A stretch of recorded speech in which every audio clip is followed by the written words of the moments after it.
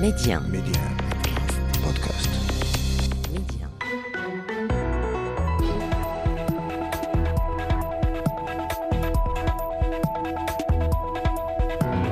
أهلا بكم في أولى حلقات المشهد السياسي في موسمه الجديد.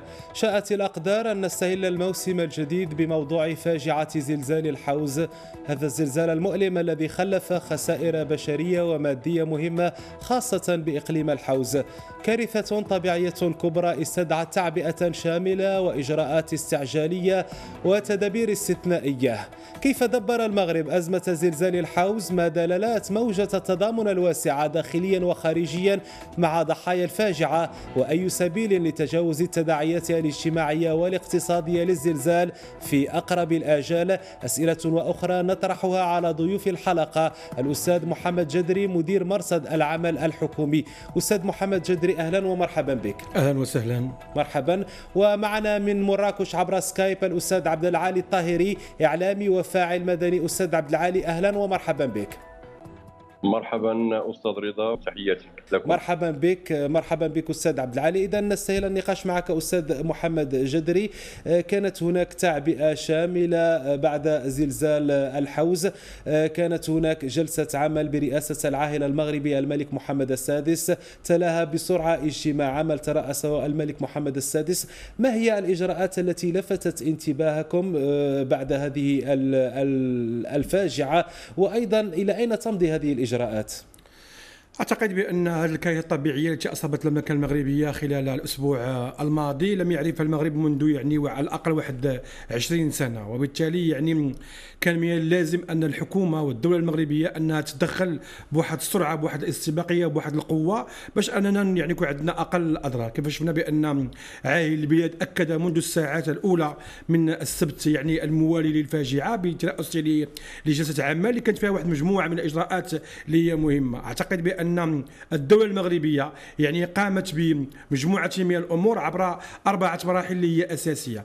المرحلة الأولى كانت هي رفع الأنقاض والبحث عن ناجين ضاجين أساسية، والتكفل بالجرحى في كل المستشفيات، المستشفيات العمومية، المستشفيات الخاصة، وكذلك المستشفيات الميدانية على أرض الميدان. الأمر الثاني هو كان ضرورة التكفل بالناس عن طريق واحد المجموعة من الأمور، الخيام، تكلموا عن المواد الغذائيه، تكلموا عن الاغطيه، عن كل هذه الامور حاول تكلفنا بها في هذه الاقاليم الخمسه المنعزله. والامر الثالث اليوم هو ان عندنا 2 مراحل اللي هي اساسيه. اليوم الحكومه وجلسه العمل صاحب الجلاله قبل يوم الجمعه الماضي فيها مجموعه من الامور اللي كتدوي على ان شنو غنديروا مع هاد الناس في الامد القريب وكذلك في الامد البعيد. اليوم الدوله كتقول بان غتعطي هاد الناس واحد مجموعه من المنح، كندوي على 2500 درهم لكل أسرة، 50,000 أسرة مدة سنة. هذا أمر مهم جدا باش أننا نحافظوا على الكرامة ديال الناس ونرجعوهم إلى الحياة الطبيعية ديالهم. والأمر الثاني هو أن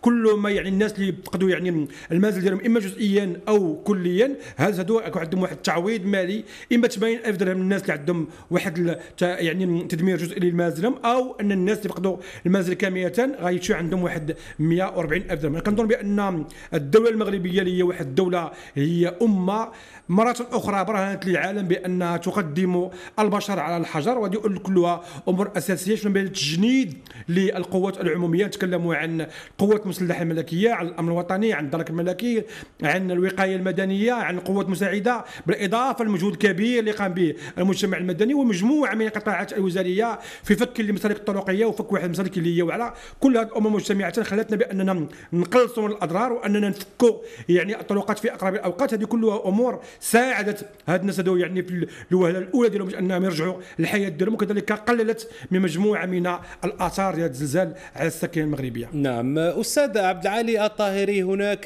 تدابير تهم اعاده الايواء وهي اولويه قصوى كما شدد على ذلك العاهل المغربي.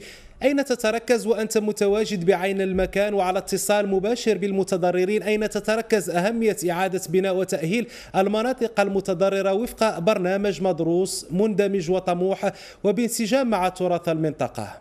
الأكيد أستاذ رضا على أن فور وقوع الفاجعة هب المغاربة لتقديم المساعدات والإعانات، وهي مساعدات وإعانات طارئة استعجالية تهم الجانب الغذائي، الجانب الطبي، لكن هذه مسألة مرتبطة، أي هذه المساعدات تأخذ بعد استعجالي طارئ وتدخل يعني لمحاولة الإنقاذ المرحلي على مستوى مساعدة هؤلاء المنكوبين، مساعدة ضحايا هذه الفاجعة وتحسيسهم بأن الوطن معهم.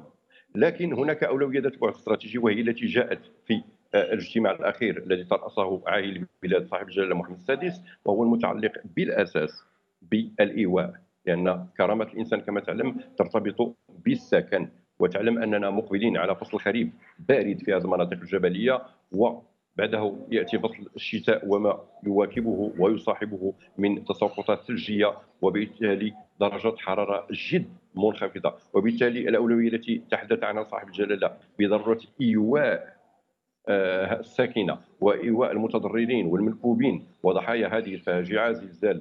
أنا لا أقول يعني الصيغة الإعلامية تأتي دائما في صيغة زلزال الحوز، هو زلزال الأطلس الكبير، لأنه ضرب الحوز، ضرب تردان، ضرب ورزازات، ضرب شيشاوة، ضرب مناطق من مدينة مراكش نعم، ونواحيها 5 أقاليم. صحيح.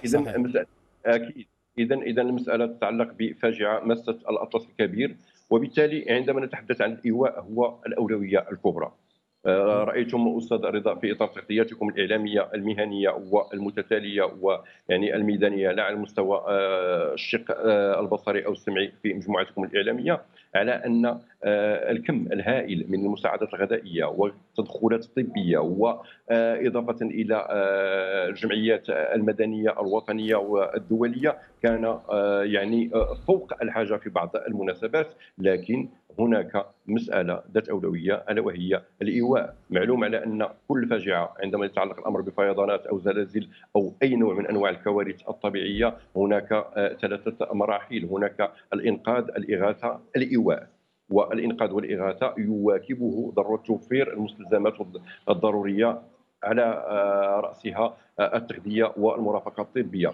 إذا بالنسبة للبرنامج الذي جاء به جلالة الملك في هذا السياق هو برنامج مفصل عملي واضح، يمكن أن نسميه على أنه باللغة الفرنسية سان بروغرام سيبلي اي كونسونتري. جلالة الملك تحدث عن ضرورة توفير سكن ملائم للضحايا، للمشردين، للمنكوبين، وتم التفصيل فيه بشكل علمي عندما تحدثنا عن توفير 80,000 درهم كتعويض للضحايا الذين تعرضت مساكنهم لشقوق وتصدعات، و140,000 درهم لإعادة بناء مساكن تعرضت للهدم الكلي. كما أشار أستاذ الجدري ضيفكم الكريم مشكور في نقطة من النقاط الهامة، وهي المتعلقة بمبلغ 2500 درهم التي سوف تمنح للأسر المكلومة والمنكوبة لمدة سنة، وهذا فيه مزيد من حفظ الكرامة للمواطن المغربي. وجلالة الملك صراحة ركز، وإذا رجعتم إلى بلاغ الديوان الملكي المرتبط بالاجتماع الأخير، ركز أساسا على ضرورة حفظ كرامة الساكنة، احترام عاداتهم وتقاليدهم، احترام خصوصيات مناطقهم في بعدها التراثي، في بعدها الحضاري، في أعرافهم، في طريقة تربيتهم، في بيئة منشأهم. وهذه نقط جد مهمة. سوف تكون إعادة الإعمار لكن مع احترام الهوية وخصوصية المنطقة وساكنتها. واضح.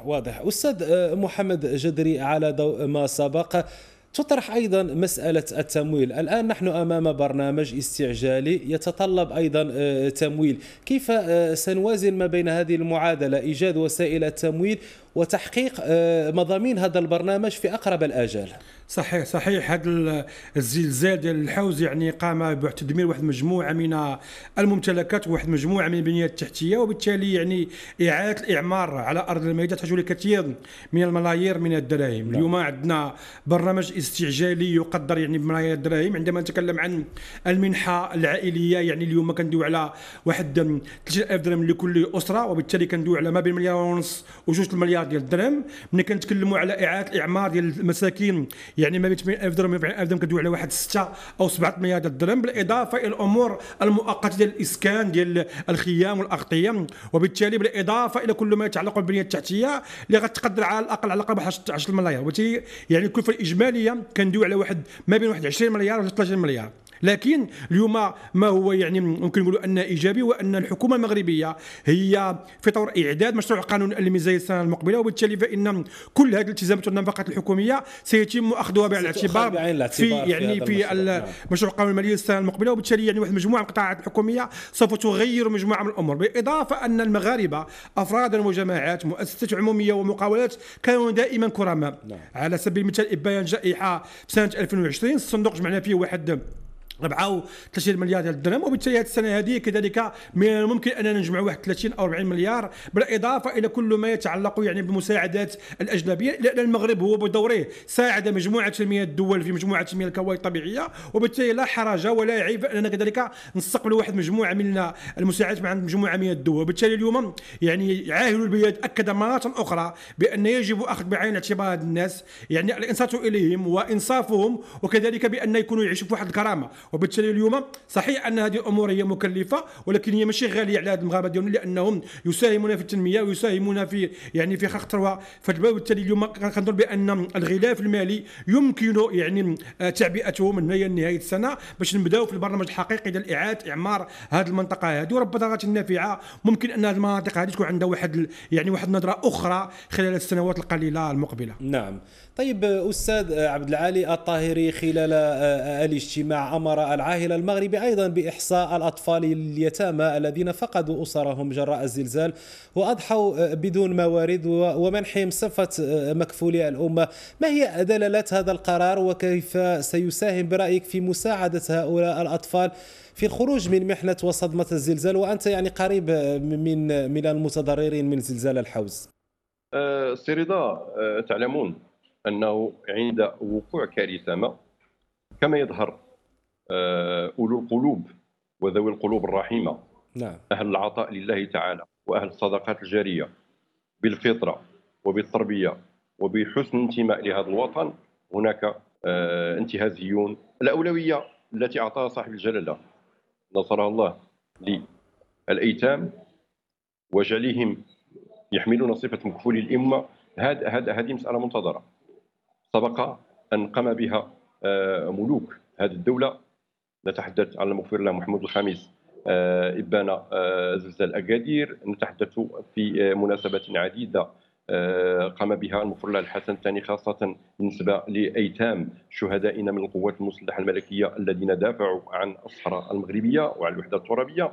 إذا صفة مكفولي الأمة كانت منتظرة أن تمنح لهؤلاء الأيتام. ذكري أن هناك انتهازيين وأفاقين ومستغلين لهذه الكوارث، هو أن حماية هذه الأطفال تصبح ذات أولوية في مثل هذه الفواجع وهذه الكوارث، لأن هناك تجار البشر، هناك تجار الأعضاء، هناك من يستغلون الفوضى التي تكون في الأيام الأولى والساعات الأولى لوقوع الفاجعة. يعني تعلم أن تدخل القوات العمومية من قوات مسلحة ملكية ودرك ملكية وقوات الأمن وقاية مدنية وقوات مساعدة وباقي مؤسسات الدولة يكون استعجاليا ومركزا كما أسلفت على الإنقاذ والإغاثة، وتكون بعض الأمور يعني تأتي في الأولوية الثالثة أو الرابعة، يعني إلى حين إحصاء المفقودين والموتى والمصابين والجرحى واليتامى وفاقدي منازلهم. يعني تختلط الأمور ها هنا ويظهر المستغلون وتظهر الجمعيات تدعي الفعل الجمعوي والإحسان وتدعي المساعدة، لكن بينها توجد عناصر أو في تركيبتها الداخلية هي في الأساس تأتي لممارسة مجموعة من الأمور كما كانت تقع في كوارث عديدة. نتحدث عن الحرب الأهلية برواندا، عن كوارث طبيعية بإندونيسيا، عن حرب كوسوفو. إذن صفة مكفولي الأمة تجعل الأيتام وكل الضحايا القاصرين تحت رعاية الدولة وبشكل مباشر تحت الرعاية المباشرة لعاهل البلاد أمير المؤمنين. وهنا نتحدث عن الصفة الروحية والصفة الدينية التي لها ما لها من قيمة ومن قوة اعتبارية ومن قوة ذات روابط روحية بين الأمة والملك. إذن هذا تأكيد أيضا وتطمين أيضا لهذه الشريحة المهمة، شريحة اليتامى والقاصرين الذين تعرضوا لصدمة كبرى لم يحتملها حتى الكبار، صدمة لم تحتملها حتى الأمة أو الدولة، فما بالك هؤلاء الأطفال الذين هم في الأساس وبطبيعة المناطق التي يعيشون فيها هم أناس محافظون، يعني ليس لهم احتكاك كبير بما يقع في المدن الكبرى بالحواضر الكبرى، وبالتالي يجب أن تكون رعاية الدولة شاملة لهم من جميع الجوانب، مهتمة بهم. ما رأينا أيضا في اليومين الأخيرين، خاصة التدخلات في المرحلة الثالثة للقوات المسلحة الملكية. أقصد هنا المرحلة الأولى الإنقاذ والإغاثة. هنا بدأ إنشاء المدارس في إطار خيم عسكرية وإعادة الحياة إلى نصابها وتحسيس السكينة، وبعث رسائل أيضا إلى المجتمع الدولي على أن المغرب قادر بسواعد أبنائه.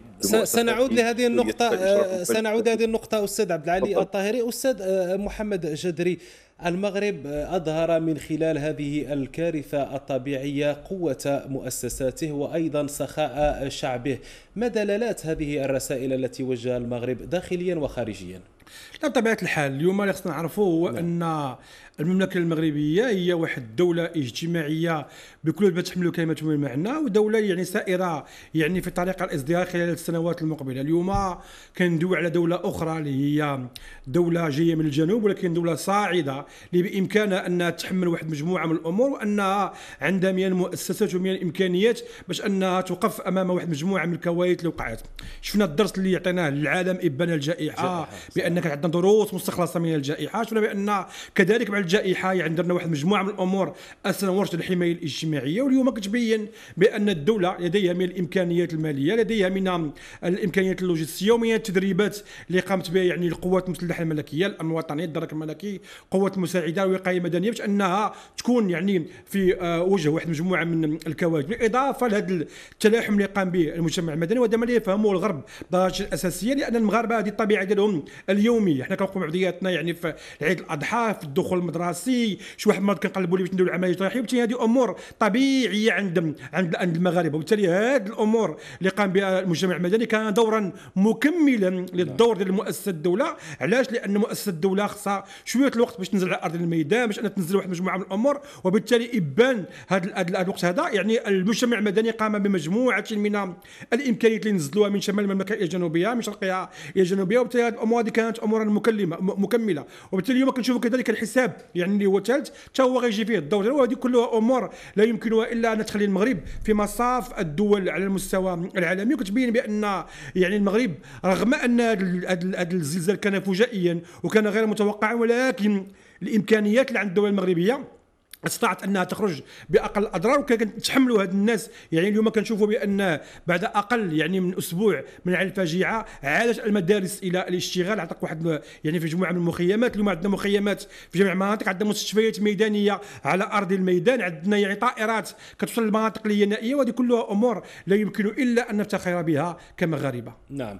طيب أستاذ عبد العالي الطاهري، وكبتم وساهمتم من عين المكان في التنسيق مع العديد من هيئات المجتمع المدني الوطنية والدولية في سياق جهود دعم ومساعدة المتضررين من زلزال الحوز. هل لك أن تلخص لنا الدور الذي قام به المجتمع المدني في دعم المتضررين، وكيف تمت عملية التنسيق بين مختلف المؤسسات والجمعيات المدنية بأطيافها المختلفة؟ صراحة عندما نص المغرب عن مبدأ دستوري أو مبدأ كان يمارس لعقود من الزمن والآن أصبح مدسترا، هو الديمقراطية التشاركية، ففعلا المغرب له من الآليات ومن الإمكانيات ومن المؤهلات البشرية والرأسمال البشري المؤهل علميا وأكاديميا وجمعويا وبخبرة كبيرة لأن يمارس هذه الديمقراطية التشاركية، لأن يكون فاعلا ومتفاعلا مع احتياجات وتطلعات الوطن وتنزيل برامجه ومشاريعه. هذا ما تأكد فعلا، حيث أن عشرات بل مئات الجمعيات، أقول الجمعيات الأحيائية التي تمثل الأحياء بمختلف المدن أو المحلية والجهوية والوطنية، قامت بدور استراتيجي وأساسي، حيث تكونت وبشكل سريع شبكة، أقول شبكة من الجمعيات التي انسقت ما بينها. أعطيك مثال أن أهم القوافل، وهي أكثر من 90% القوافل التي يعني جاءت مباشرة إلى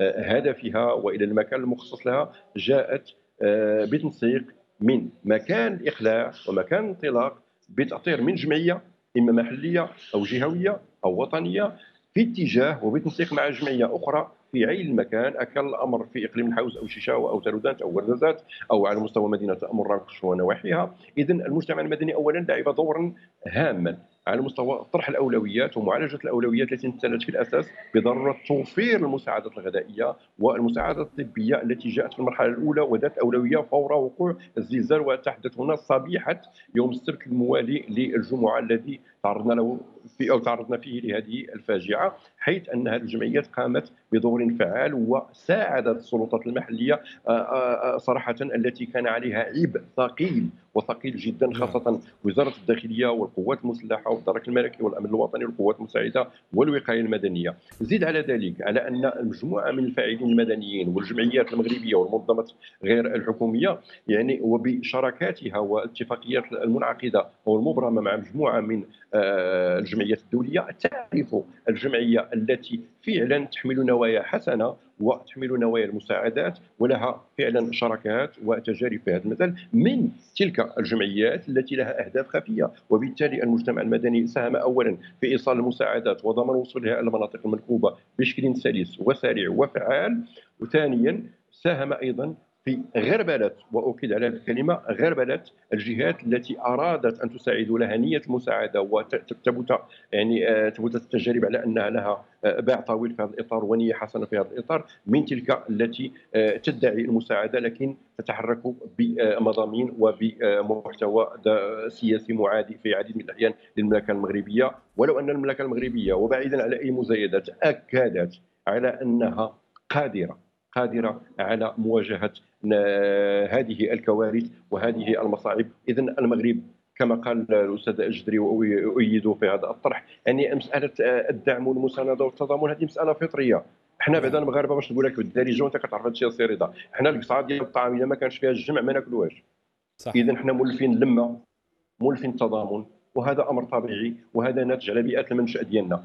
وبالتالي نعاود نرجع للسؤال الكريم اللي هو مفصلي، المجتمع المدني له دور فعال وباقي عنده ادوار اخرى. اذا كما قال المغفور له محمد الخامس فور عودته من المنفى سوف ننتقل من الجهاد الاصغر هو انقاذ واغاثه المنكوبين والضحايا واعاده ايوائهم الى الجهاد الاكبر هو خلق اقلاع تنموي شمولي. وفي هذا السياق استاذ عبد العالي في هذه المنطقه، نعم في هذا السياق انتقل اليك استاذ محمد جدري.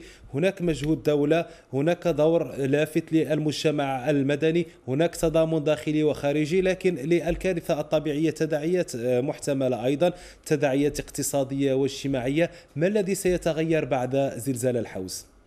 اعتقد بان باش ندوي على هذه الامر هذا كاين واحد 3 نقاط اللي هي اساسيه. نعم. اليوم خصنا ندوي على بان يعني صحيح ان هذا الزلزال المدمر يعني قام لنا بواحد مجموعه من الاثار، واحد مجموعه من يعني الامور اللي هي سلبيه، يعني ضعنا في واحد 500 مدرسه، ضعنا في واحد مجموعه من المسالك الطرقيه، ضعنا في ارواح ديال الناس اللي هي غاليه علينا، ضعنا في شبكه الطرق، يعني الهاتف النقال، الماء والكهرباء، يعني مجموعه من الامور اللي هي ضعنا فيها. ولكن ما خاصش ننساو بان كاين واحد المقوله اقتصاديه كتقول بان اللي بغى يخلق الثروه يحفر مجموعه من الحفر ويحاول ان تقوم بردمها، وبالتالي هذا الامر هذا اعاده الاعمار اعتقد بان سيكون يعني نافعا لهذه المنطقه درجه اساسيه، 5 اقاليم درجه اساسيه. لماذا؟ لان غتكون تما كاينه واحد خلق للثروه، خلق لمناصب للشغل، خلق يعني طلبوا على واحد مجموعه من العامله، وكذلك ان اليوم يعني الاعلام الوطني والدولي سوف يلتفتوا لهذه المناطق اللي هي في يعني في واحد المناطق اللي في جبال الاطلس، وبالتالي الامور كلها امور